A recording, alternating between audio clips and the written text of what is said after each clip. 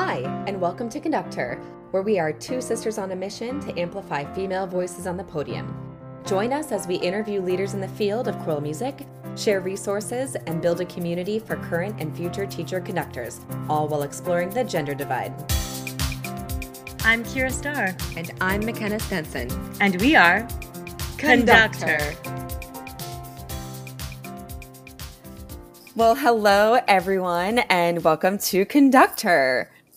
We are so excited today to have Dr. Kari Adams on with us. Thank you so much for being here, Dr. Adams. Thank you both so much for having me. I'm really excited to talk to you today. Well, I have known Dr. Kari Adams from right before she was officially a doctor, while she was finishing up her time at the University of North Texas. And we just want to let you guys know about her and share a bit of her professional background. So Dr. Kari Adams is Assistant Professor of Choral Music Education at Florida State University and conducts the FSU Treble Chorus Lavana, which was formerly known as the Women's Glee Club for those of you who are FSU alum. Prior to her appointment at FSU, Adams completed her PhD in music education at the University of North Texas. Go Mean Green. She taught middle school choir and general music at Knob Noster, Missouri, where she was named Teacher of the Year in 2014. She is a passionate educator, conductor, clinician, and researcher. Her research interests include incremental theories of intelligence and teacher identity development. And her work has been published in Music Educators Journal, Update. Also Applications of Research in Music Education, International Journal of Research in Choral Singing, and Journal of Research in Music Education. I am sorry if you can hear my cat in the background. There's a lot happening there. Welcome, Dr. Adams. Thank you so much. So to kick off our podcast, we have a couple questions that we ask every guest. And our first one for you today is going to come from Kira. All right. So question number one, would you just tell us a little bit about your upbringing and how you came to choral music?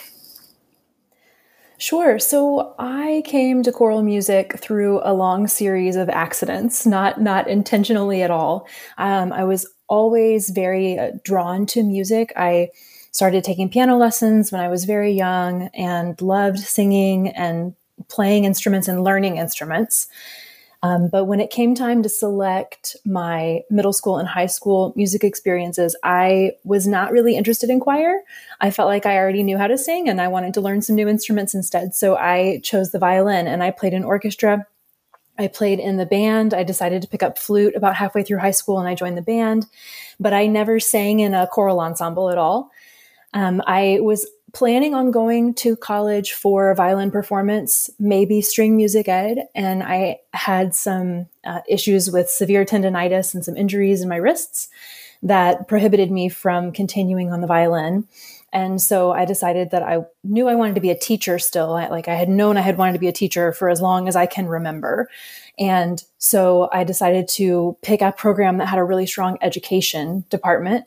And I wasn't sure exactly what I was going to teach, but I knew I wanted to get a degree in education.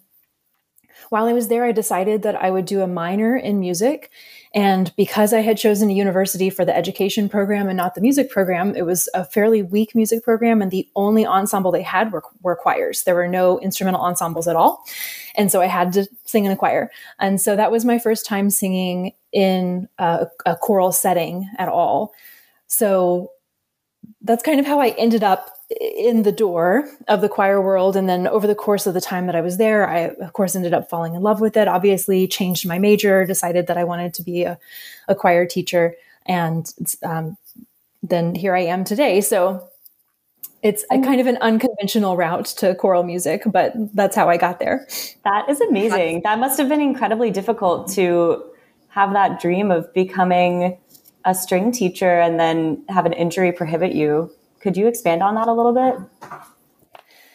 Yeah, I mean, like I said, I had known that I was a teacher forever. That was the main core part of my identity. And as I went through school, I when I think back, I always said that I wanted to teach whatever my favorite thing was at that time. So when I was in fourth grade, I wanted to be a fourth grade teacher. When I was in sixth grade, I wanted to be a sixth grade teacher. And then when I got to high school, I fell in love with English language arts, and I said that's what I wanted to do. But then the last few years of high school, orchestra was my happy place. That was where I found the most joy and felt the most connection. I played in the orchestra at high school. I played in the university symphony orchestra that was in our town. I was concert master. I loved being in the orchestra. I took a lot of private lessons. I went to the Missouri Fine Arts Academy as a violinist. And so having that part of my identity be severed was really challenging. But I had that teacher part that I could still hold on to. And I knew no matter what, in the end, I was still going to be a teacher. And I knew that I would be able to play violin again, for fun. It just wasn't going to be something that I could pursue professionally. And so it was absolutely a challenging and difficult time to figure out, who am I and how am I going to continue to relate to music, which is such an important part of my life? What's that going to look like moving forward?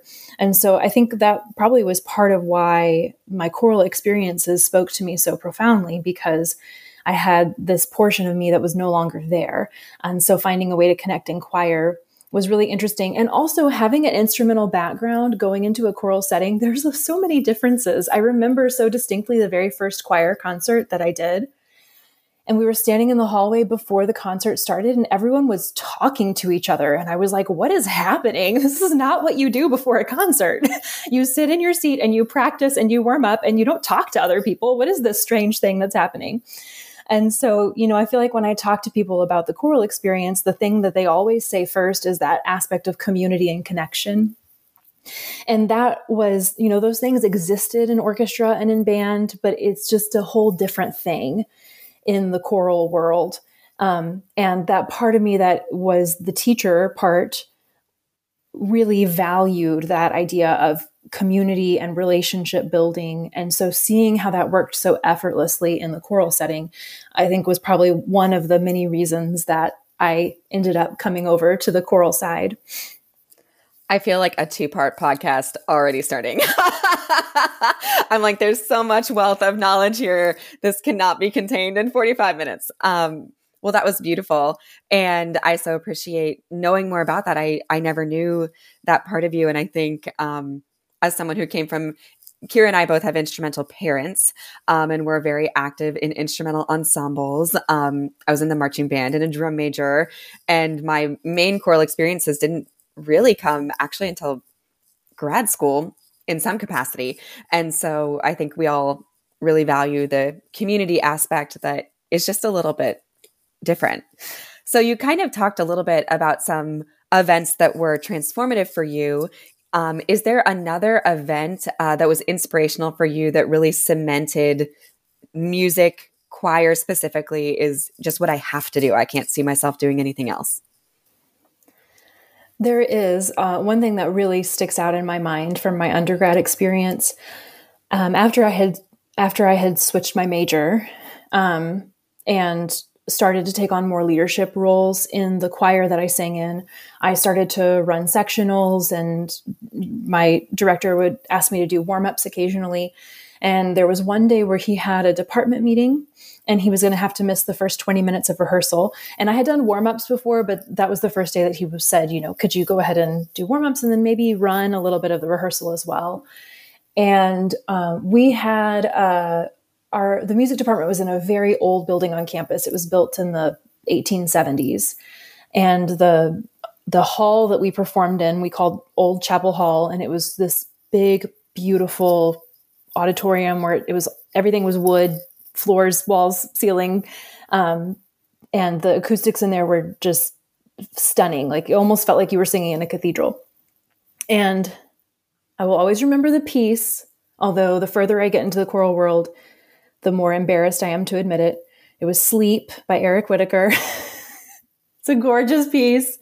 And, I'd never had experienced choral music really. And even in that ensemble, it was a very small religious school. Most of the stuff we sang were hymn tunes, occasionally some spirituals, and then maybe a Renee Clausen every once in a while. And so it was one of the few and first real high quality choral pieces that I had experienced. And I was in that hall that day conducting it. And I don't know why, but I had never taken conducting lessons before. I had never done any conducting, but I just started to move as I felt I should with the music. And as a violinist, we move expressively with the music. And so I thought, I don't really know how to conduct, but I'm just going to move like a violinist. And as I did, the sound from the choir started to change. And I just remember it being such an amazing phenomenon to me that without saying anything, without giving any verbal instructions, just by moving my body in a different way, that I could connect with the soul and the vocal mechanism of these other people, and we could create something together as a community. And again, coming from an orchestral background, but that feels in a lot of ways more individualistic. That idea that we're all really connected in this moment, and without verbalizing any sort of communication, we're enacting change and making music together was really, really powerful. And so that stands out as a moment that really solidified for me that this was something that was magical that I wanted to do for the rest of my life. That's such a great answer. I think we've all, had at least one of those moments in our lives where we've been in front of an ensemble and waving our arms around and been like, wow, this is so cool. And I personally am having an impact on this group of people, and like, how powerful is that? So yeah, definitely relatable. And one of the best things about our job, I think. Beautiful. Okay. So I think before we go to the next question, I would not be embarrassed about Sleep by Eric Whitacre being a linchpin moment, because for so many of our students, it is that piece or a piece like that piece that is the gateway drug to becoming a choral music educator. So totally. I remember singing it at ACDA Southern, like in the honor choir. And I was like, this is the best moment of my life. So yes.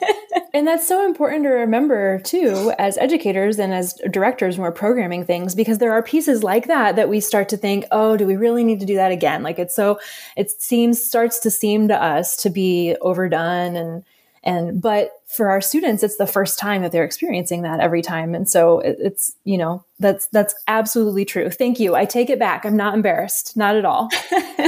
But I know, like in academia, there's such judgment sometimes. I'm like, sit down, friends.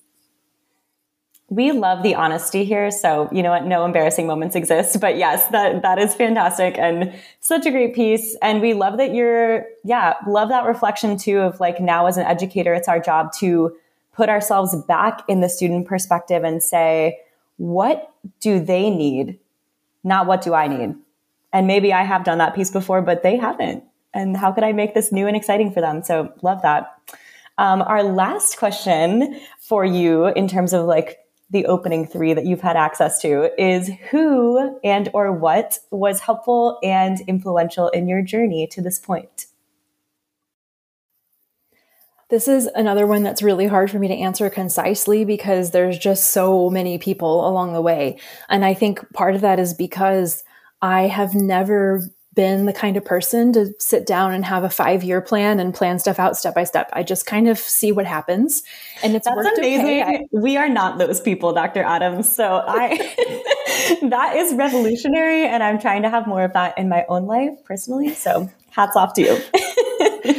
Well, I mean, there have been a lot of times in my life where I've realized that it doesn't matter what you plan, that things are going to change. Like I remember so distinctly, this is a little bit of a tangent, I apologize, but my husband was active duty before we met, and then he was in the reserves the first 8 years that we were married.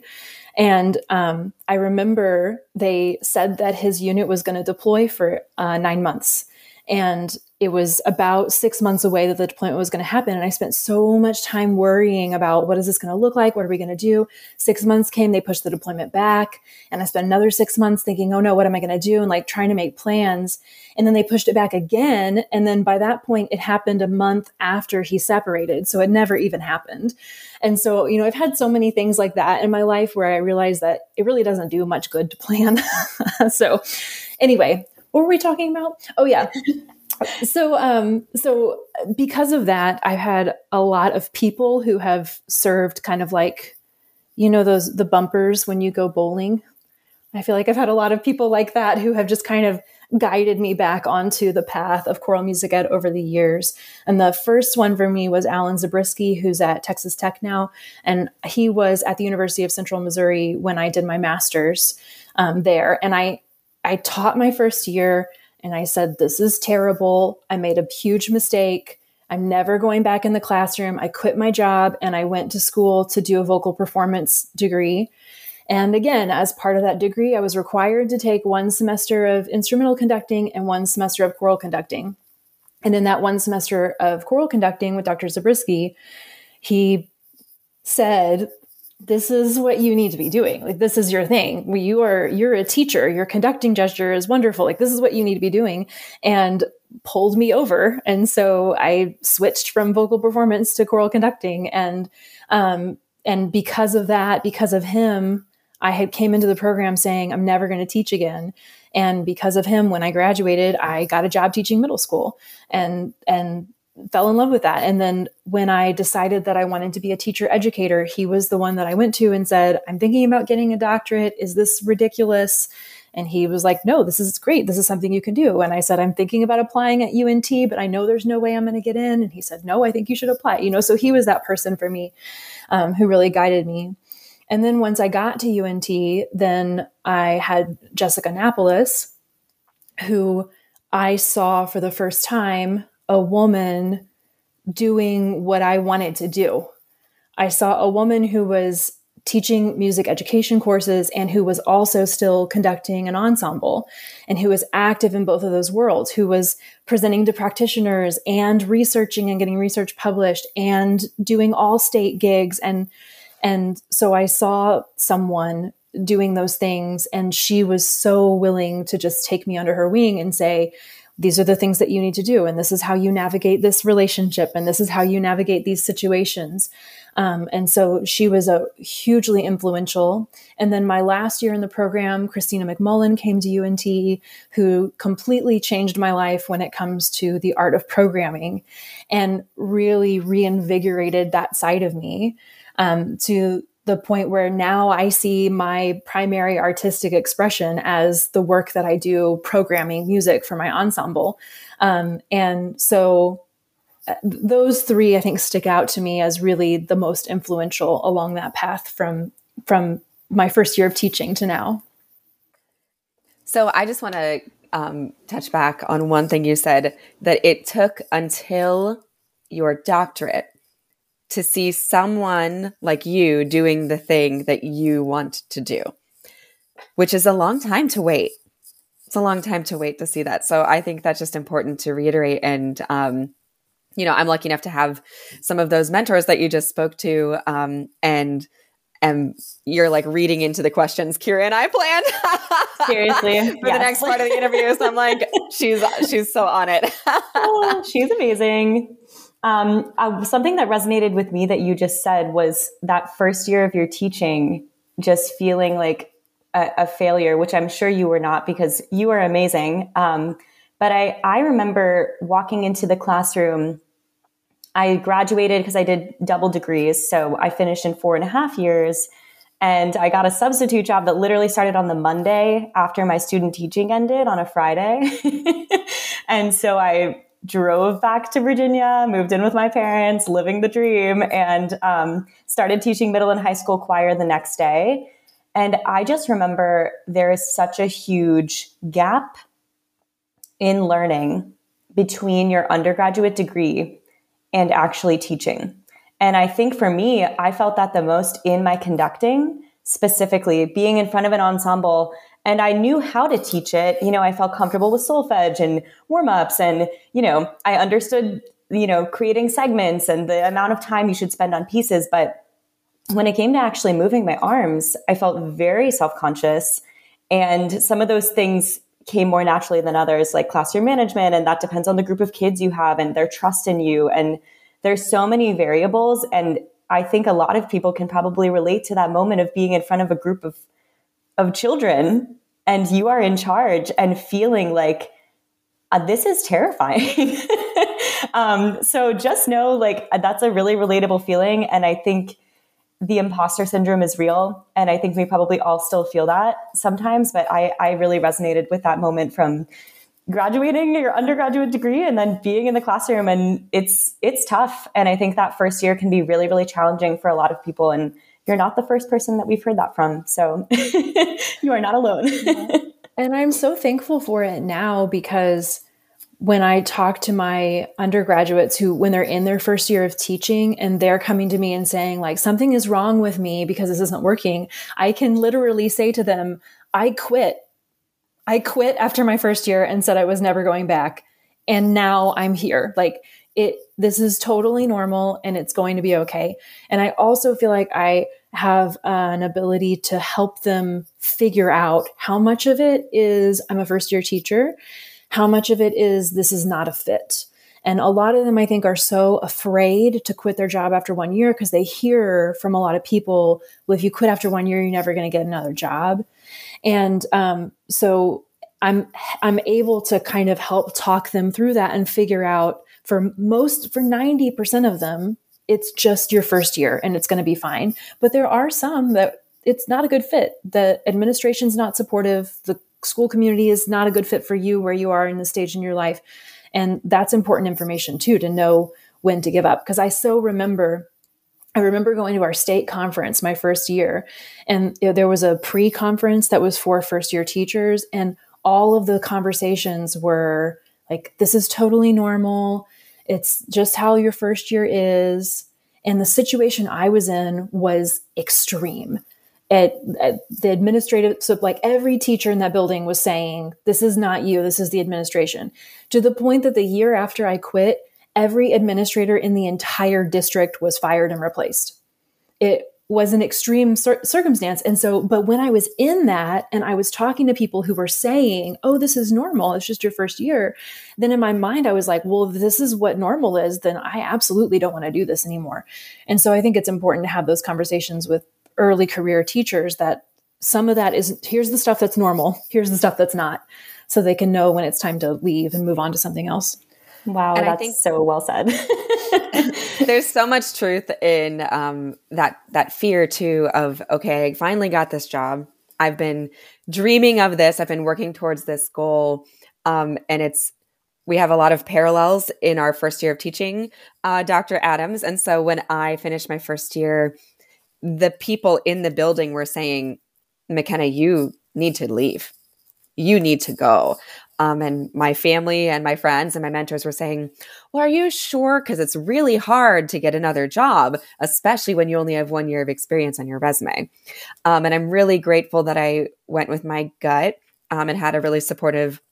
I was lucky to be in a situation where I told my spouse, my fiance at the time, I was like, well, maybe I'll be a personal trainer, or maybe I'll go back and become like a dietitian, or I'll be in the health and wellness industry. That's helping people, right? And the night before I got married, I actually had a job interview, a phone interview, and I came back from my honeymoon and started a new job a week later. And then my third year of teaching, I started at another school. So that was 3 schools in 3 years. And it was the right thing for me. And I think just being authentic to who you are, and knowing that your gut is normally right, and to trust yourself and your instincts. But it was really hard, and it felt a lot of pressure from the community just to do the right thing. So this is a great segue too. I think one thing that continues to come back to me is like, that is very generational, this concept of you just have to grin and bear it and get through it. But I think more and more, especially in our field, like we aren't compensated very well. We do this because we love it. So if there are these elements that are beyond our control that are not normal, and you know that you are valued and should be valued at a higher level, you can leave. It is okay. It is okay to do what's right for you. So that kind of leads us into our next question for you, which is, can you talk about timing in terms of when you chose to pursue your master's, which you did a little bit touch on that, and your doctoral degree? And why did you choose to move from teaching middle school and general music into higher education? Yeah, so the timing of my master's was a survival thing. And as I said earlier, I did not go into my master's thinking I would ever teach again. I don't have a master's in music ed. The focus was first vocal performance and then conducting. But then once I got back into the classroom, I had a supportive administration. I had a community where I fit better. I had a little better grasp of what to do. Remember, I said I chose my undergrad institute because it had a strong education program, but it did not have a strong music program at all. So I still, at this point in my life, let me think to make sure this is correct, I have never taken a choral methods course. Still. So I went in that first year and I had no idea what I was doing at all. And then my master's, I didn't get to take a choral methods course, but I did at least get to think more deeply about teaching and pedagogy and watch some other people teaching and conducting and things like that. So I felt more ready that second time around. So I really just fell in love with the program and with the students who were in that community. It was a military community, which was really close to my heart. About my third year at that program, I was the next town over from where I did my master's, and I still had a really strong relationship with that university and with the faculty who were there. And so, Dr. Zabriskie decided to send all of his choral methods undergrads to me for a practicum. And so they were with one of my 7th and 8th grade choirs. And I got to work with each of them one-on-one and do some coaching, as well as watching them teach and giving them feedback and things like that. And I also had a couple student teachers during that time. And I realized that the further I got into education, the more I wanted a challenge again. And so shifting from teaching choir to teaching people how to teach choir felt like that new piece of the puzzle that I wanted to figure out. And so professionally, that was the decision. There were a couple of other factors that had to do with my husband's work and things like that, that also made it apparent that it was a good time for us to make a change. But for me, everything is always about challenge. And whenever I get to the point where I feel like I'm not getting quite the level of challenge that I need, that's when I try to move on to the next thing. And so I felt like for me in that moment, that challenge of how do I teach teachers was the next thing. And now at this point in my career, I'm starting to think, how do I teach people how to teach teachers? So now working with graduate students, that's been a really fun extension of that challenge. I just feel like you are reading our questions and you don't even have them. This is insane. You are brilliant. So this really segues into our next question for you, which is about your current position. So this is your second year at Florida State University, which is incredible. And just for those out there that don't know, Dr. Adams, earned this position directly out of her doctorate, which is amazing. And it's pretty incredible to see her out in the field doing the thing that I, as someone in the doctoral program at UNT, is like, wow, what a role model, and someone that I super admire and look up to. So just a shout out. And as you're in this position, could you elaborate on what it's like to transition from being a doctoral student, moving into a position of professor, and what your experience has been like as a young female professional in the field? Especially, you just saw Dr. Napolis and, you're saying I can be like that. And then how is it working with graduate students in your program, and what have some of those experiences been? So this semester, which is my 4th semester here, is the first where I've really felt like I'm actually here, and where it's really started to sink in that this is my life now. Like, I finally moved into my office on campus a little bit. All that kind of stuff is just now starting to kind of line up a little bit. I also feel like I was really fortunate at UNT that on the music ed side and at UNT, you have a lot of opportunities to work as instructor of record. At least you did when I was there. I think the class that most of us taught as instructor of record has maybe just a little different formatting. When I was there, Yeah. When I was there was a class that was a music for non-majors class that all the music ed people got to rotate through. So all that to say, I taught that course as instructor of record 6 times in my doctorate. And then I taught an elementary methods course 2 times. And then I was a TA for choral methods with Jessica Napolis. And then I was also a TA for her concert choir. And then I also got to serve as instructor of record for the treble chorus.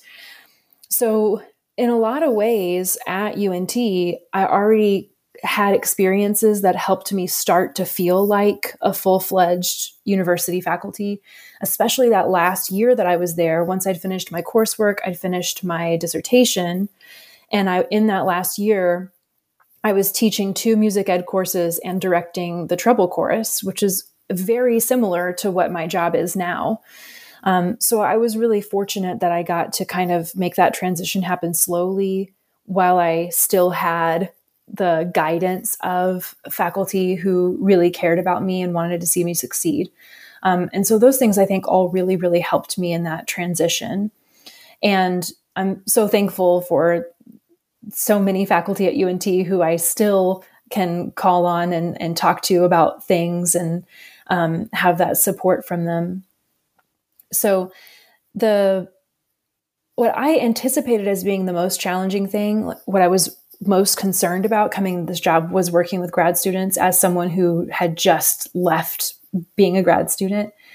But what it has felt like is that the proximity I have to their experience actually helps me to connect with them.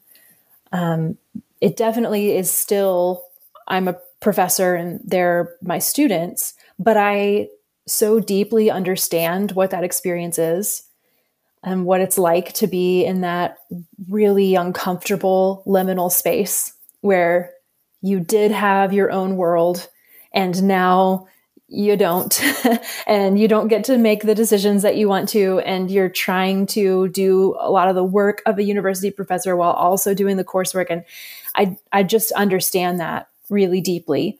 And I also understand really deeply what I felt like I was strong in when I started teaching undergrads and the areas where I felt like I had to struggle and learn on my own. And so when I'm designing the courses that I do with my graduate students, I design it with all those things in mind, with what's an appropriate course load given the importance of this course, but also the time constraints that graduate students have. What are the experiences I had at UNT that were really powerful, and how can I replicate those? What were the things that I felt like were missing, and how can I include those? And so I think in a lot of ways, being able to work with grad students right out of grad school has been a really positive experience because of that closeness that I have to their experience, if that makes sense. Absolutely. Yeah. I just saw a photo of you on Facebook the other day and was like, oh, like she looks like me. Like this is so cool to see a young woman professor, and that is the dream. And how powerful to have someone who was just doing that and who does understand, the struggles and the difficult decision to go back to school, particularly when you're married and you have 2 people to equate into this situation. And how do you make the puzzle pieces fit together between, your life as a student and your professional goals and your family? And, it's just really, really powerful to see that. And so cool to hear you put that into words of like, that's an asset for me, that's powerful and meaningful for my students. So I love that. Yeah, I thank you. It is, there's always in the back of my mind whenever I work with grad students, whether it's master's or doctoral level. How do I say this?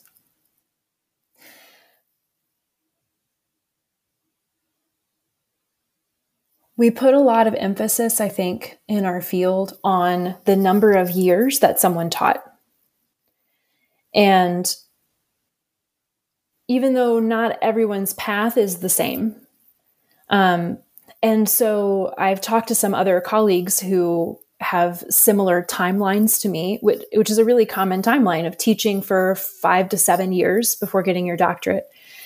And almost everyone that I talk to, they share this feeling of, well, what if I'm working with a student who's been teaching for 15 years or 20 years? Are they just going to be dismissive of me because I don't have that experience? Am I going to be embarrassed to say out loud how many years I taught? I had this experience last week. I think I was doing a stage clinician gig for an MPA, and in Florida, there's a page that you provide to the judges where you can say a lot of information about the school where you teach. And one of the questions it asks is, how many years have you taught, and how many years have you taught at the school?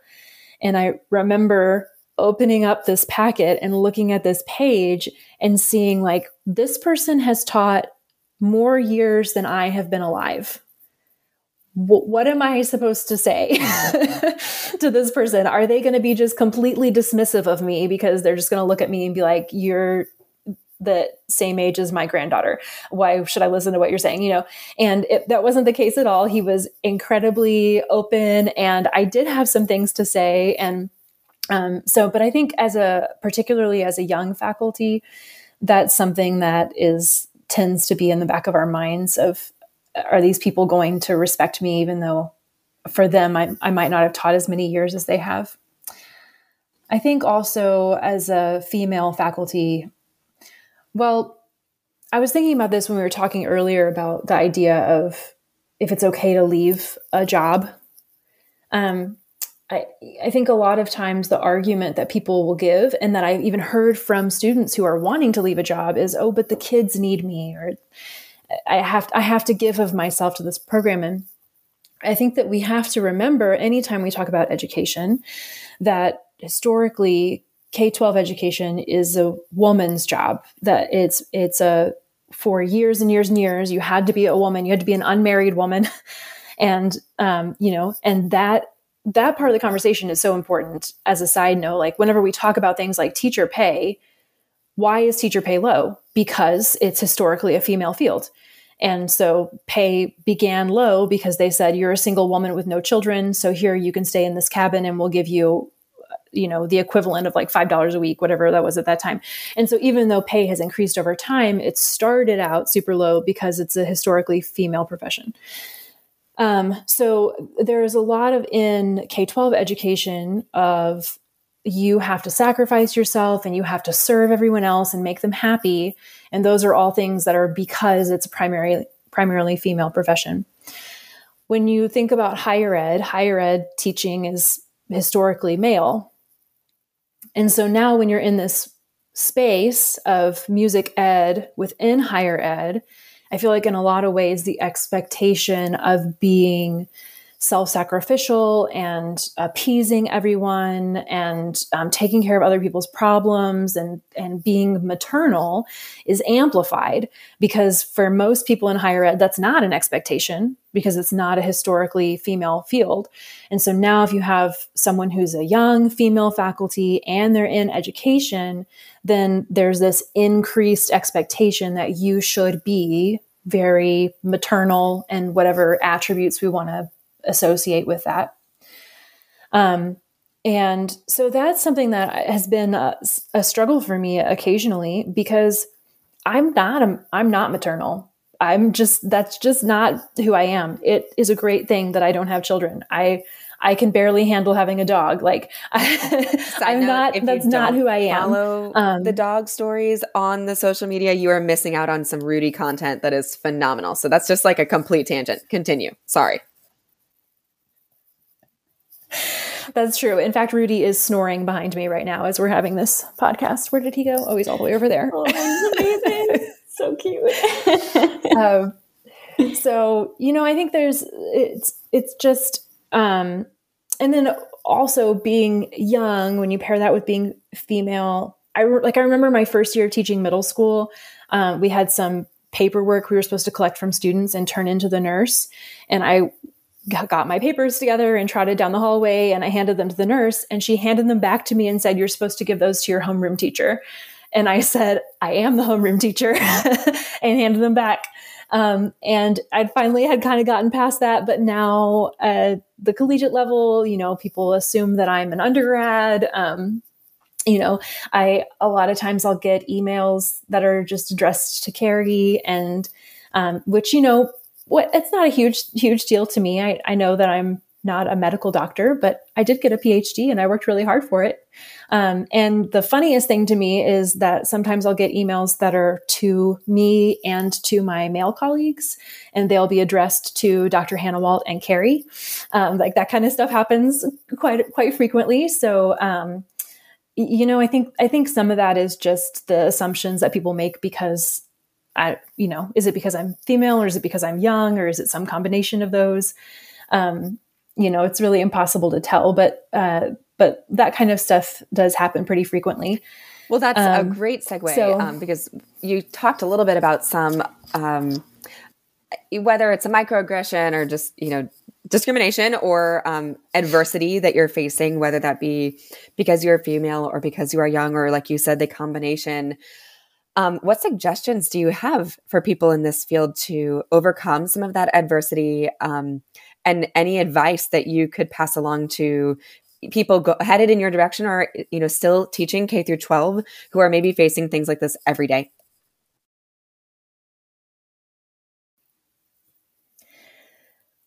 So I think the one thing that's really important is to remember that the things that people say and do to you are not about you. They're about them.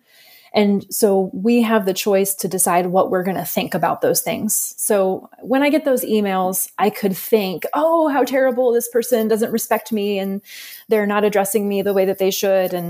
Or I can just kind of laugh it off and be like, how sad for them that they have these assumptions that keep them trapped.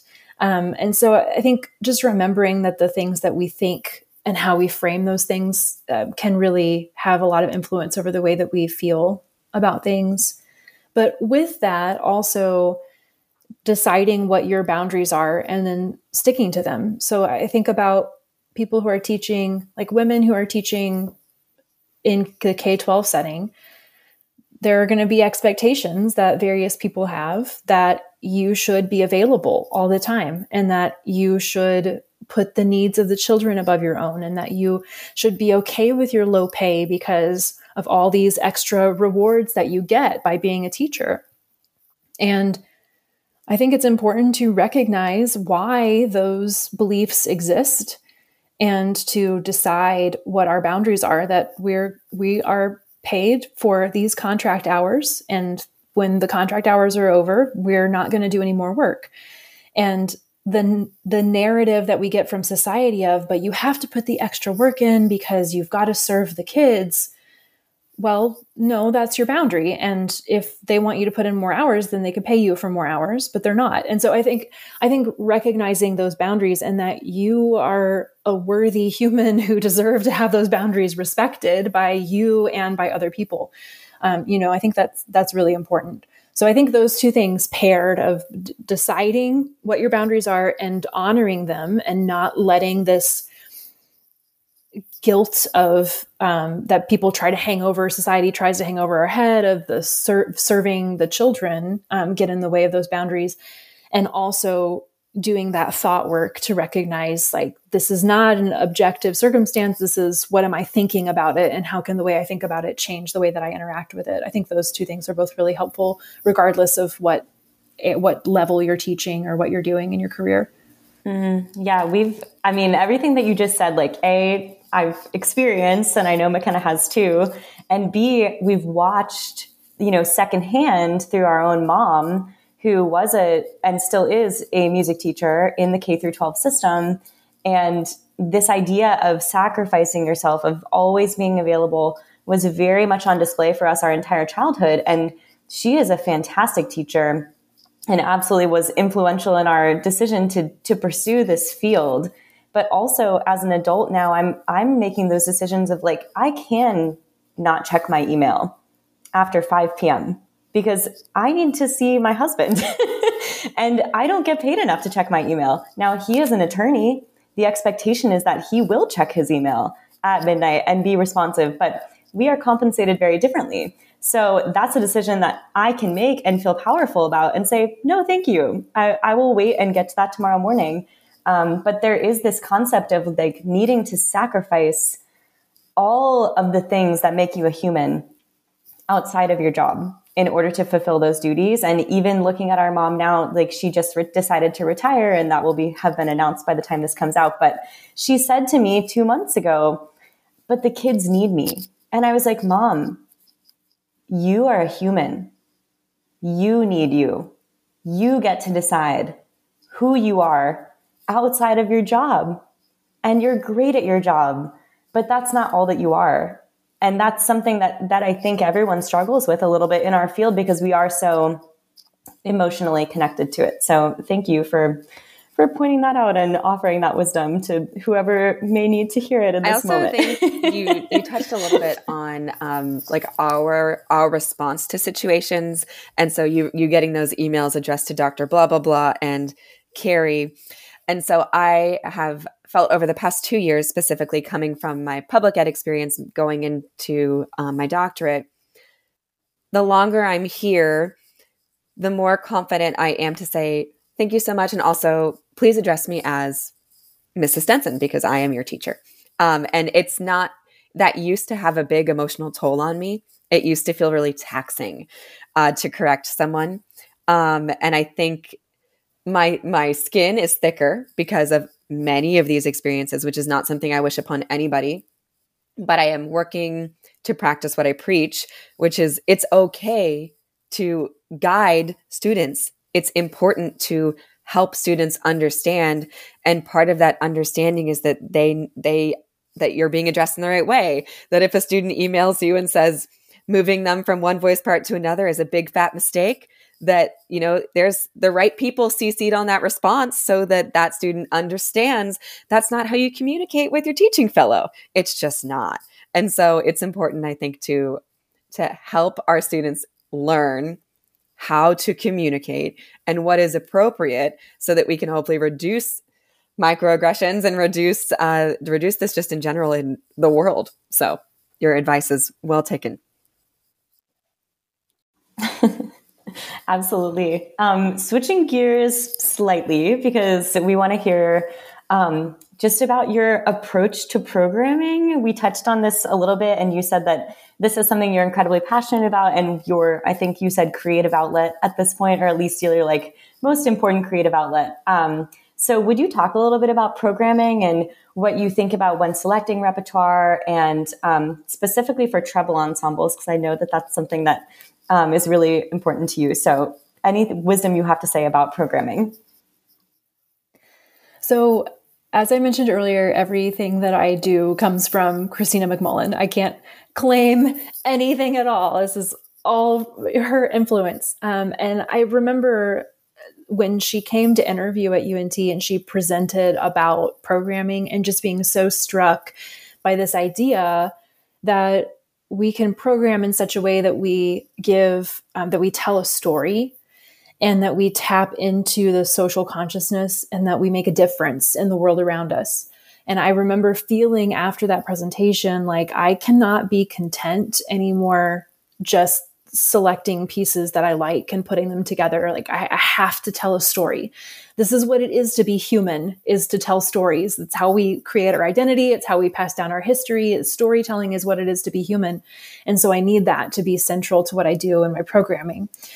And so I've really focused on that the last few years with how can I tell a story? How can I tell a story that's impactful to my singers, to my audience? How can I tell a story that feels necessary right now at this point in time? So my first year that I was here, we were part of the consortium for the suffrage cantata.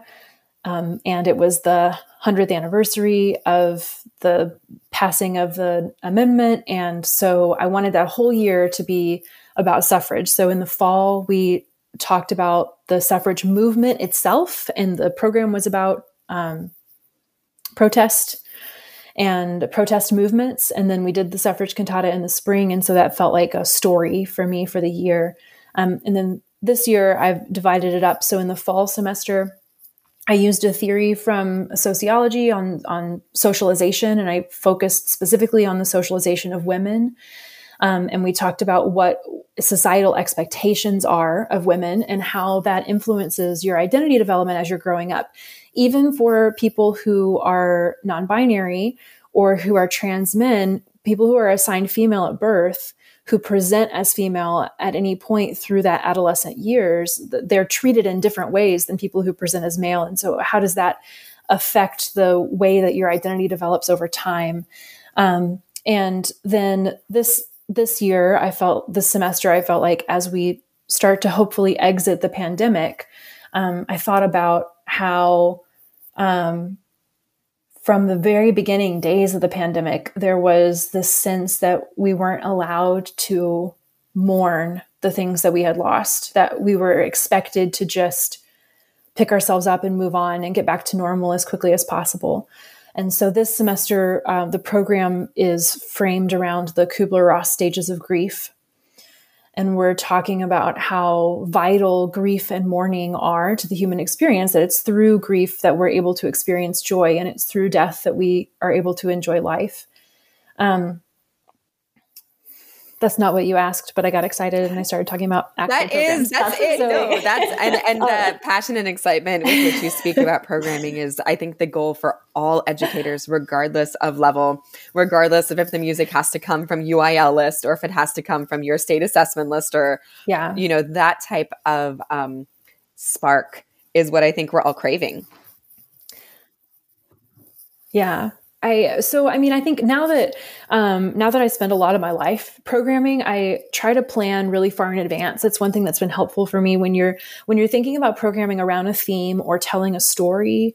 Like you can't go on JW Pepper and say, I need a story about the socialization of women and adolescents. Like that's not a search filter that's available. And so being able to think in advance, and I keep just a piece of paper for each program, just a blank piece of paper. And as I'm listening to music or I'm looking through perusal scores or whatever, I think, oh, hey, that might fit with this theme. And I'm able to kind of track ahead of time. So like right now I have my next 4 semesters of programs outlined on, like, I know what the topic is going to be and I have them up on my wall. And so as I find things, I can just go through and kind of start to put stuff together. So that's been really helpful as far as the actual process. And then when I'm selecting rep, I'm thinking, I want to be sure that we're going to be successful, but I also want there to be an element of challenge.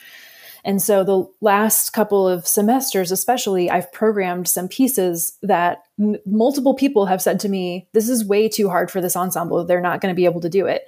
And they always end up being their absolute favorite piece. Like right now we're doing the Thomas Outdamned Spot.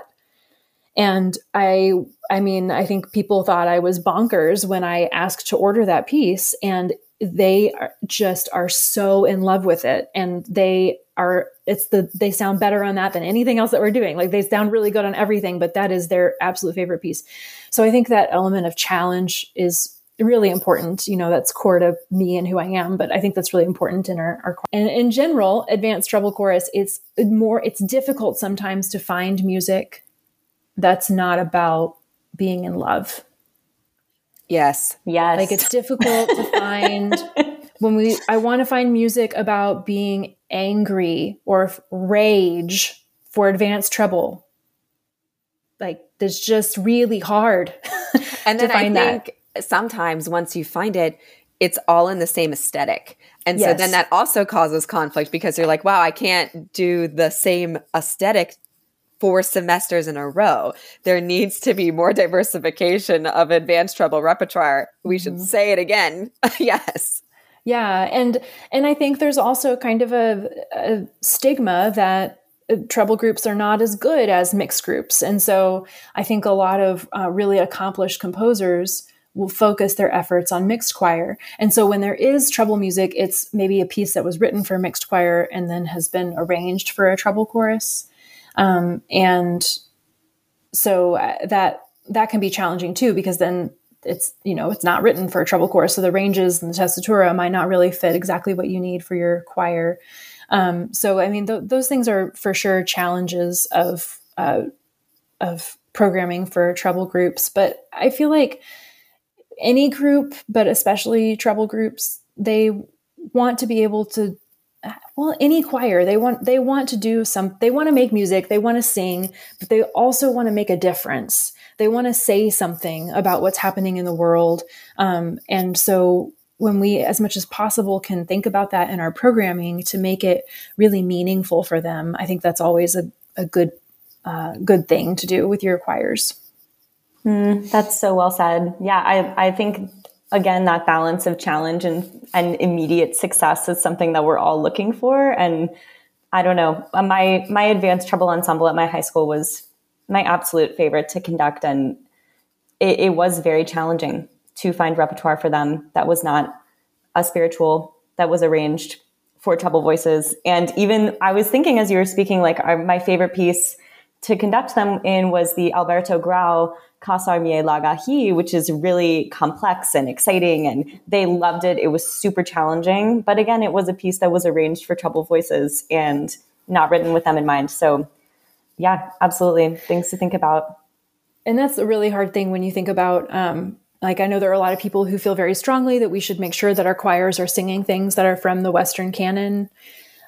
But that stuff wasn't written for treble choruses. There are examples of some things. There's some great Brahms pieces. There are some Holst and some Vaughan Williams. Like, there's some things there. I'm not saying it doesn't exist at all. Some Vivaldi, but the vast majority of stuff was written for mixed choirs. And so again, like you said, that there's arrangements, but it wasn't written for them. And I just wonder sometimes about how necessary it is for us to make our treble choirs sing pieces that are from a time period where they were largely ignored. Yes. So I'm like, we just need a t-shirt. Like, as we interview people, we have all these great phrases that we just need to put on t-shirts and mugs, and there we go. That's one. So that's my, a lot of people might say that's a weakness of mine when it comes to programming, but I don't tend to include a lot of things from the traditional Western canon. I feel like they're going to get exposed to those things when they sing in mixed choirs.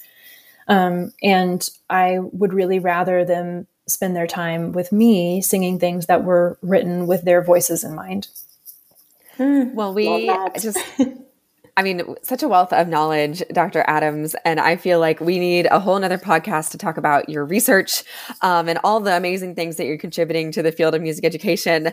But for today, we are going to dive into our Fast Five. These are a couple questions where it's just off the top of your head answers to share with our listeners. And so the first one is, what is your current octavo or a current composer recommendation who you're just really into that you'd like to share? So I have to say, I listen to Metaphysical Milkshake, and they do like this rapid fire round at the end, and I've always wanted to do it. And now that I'm having to do it, my brain hurts. You're going to be great. No wrong answers, whatever comes to mind. I'm so bad at this. Oh no. It's okay. We had to do this on another podcast as well. And I literally was like, I have no brain. Well, I just finished programming a junior high honor choir. And then the last 2 days, I've just been neck deep in tenor bass rep for an all state that I'm doing. And so I'm having trouble making my brain think of things. I'm going to say Out Damned Spot, the Thomas piece that we're doing right now is just amazing. And I say too, the other one is In Her Image by Katerina Gemin. We did that last semester, and it was everyone's absolute favorite piece. It was stunning. It was challenging, but it was so worth every minute that we spent on that piece. And I mean, everything that she's written is phenomenal. This is probably my favorite piece that has come from her. So that for sure would be one that I would recommend to people who have advanced treble groups. Beautiful. Great answer. Question number 2. What is one misconception about you? These are not fast. These are hard. This is good feedback for us. This is very specific feedback. Thank you, Dr. Adams. One misconception about me from people who are friends with me on Facebook is that I am a dog person. I am not. I am a cat person. I've only ever had cats. Rudy is my first dog, and I remain steadfastly a cat person. But I make an exception for Rudy. So that would be one misconception. We love cat people. We love dog people too. I have loved seeing your cat make appearances. Thank you. I have 2, and one will not sit in my lap. Yeah, it's best if Bagel doesn't sit in your lap. And then there are people who shouldn't have anything living in their home, which is me. I mean, we have plants, and those are Brian's. They're not mine. Okay, number 3. What is one word to describe you on the podium?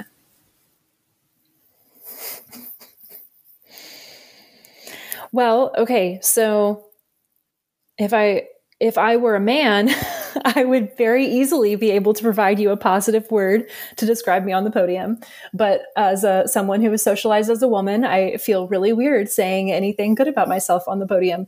And so I would say, I think that I have a graceful gesture. So I'm going to make myself say something positive. So I'll say graceful.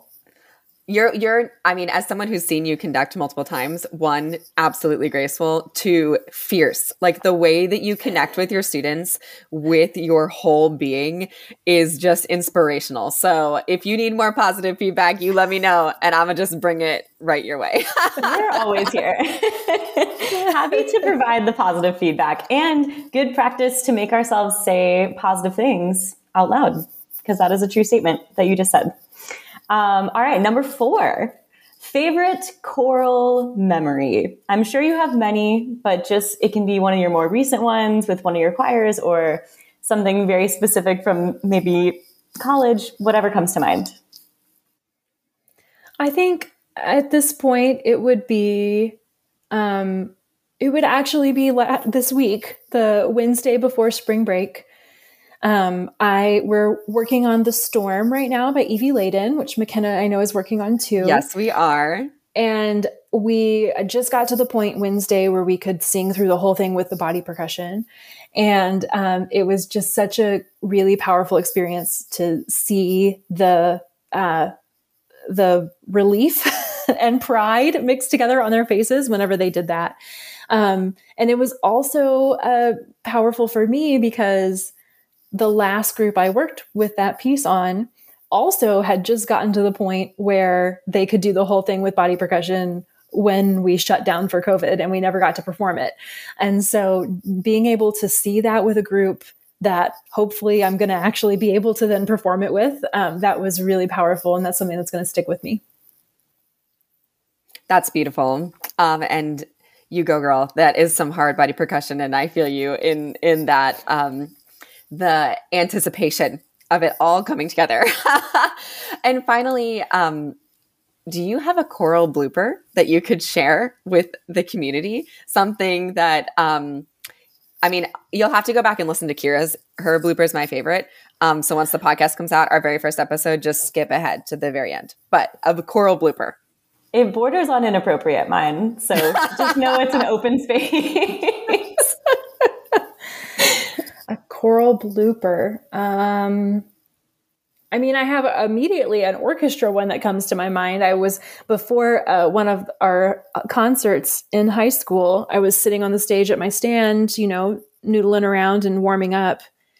And I was working through a really difficult passage that had a lot of really fast bow changes.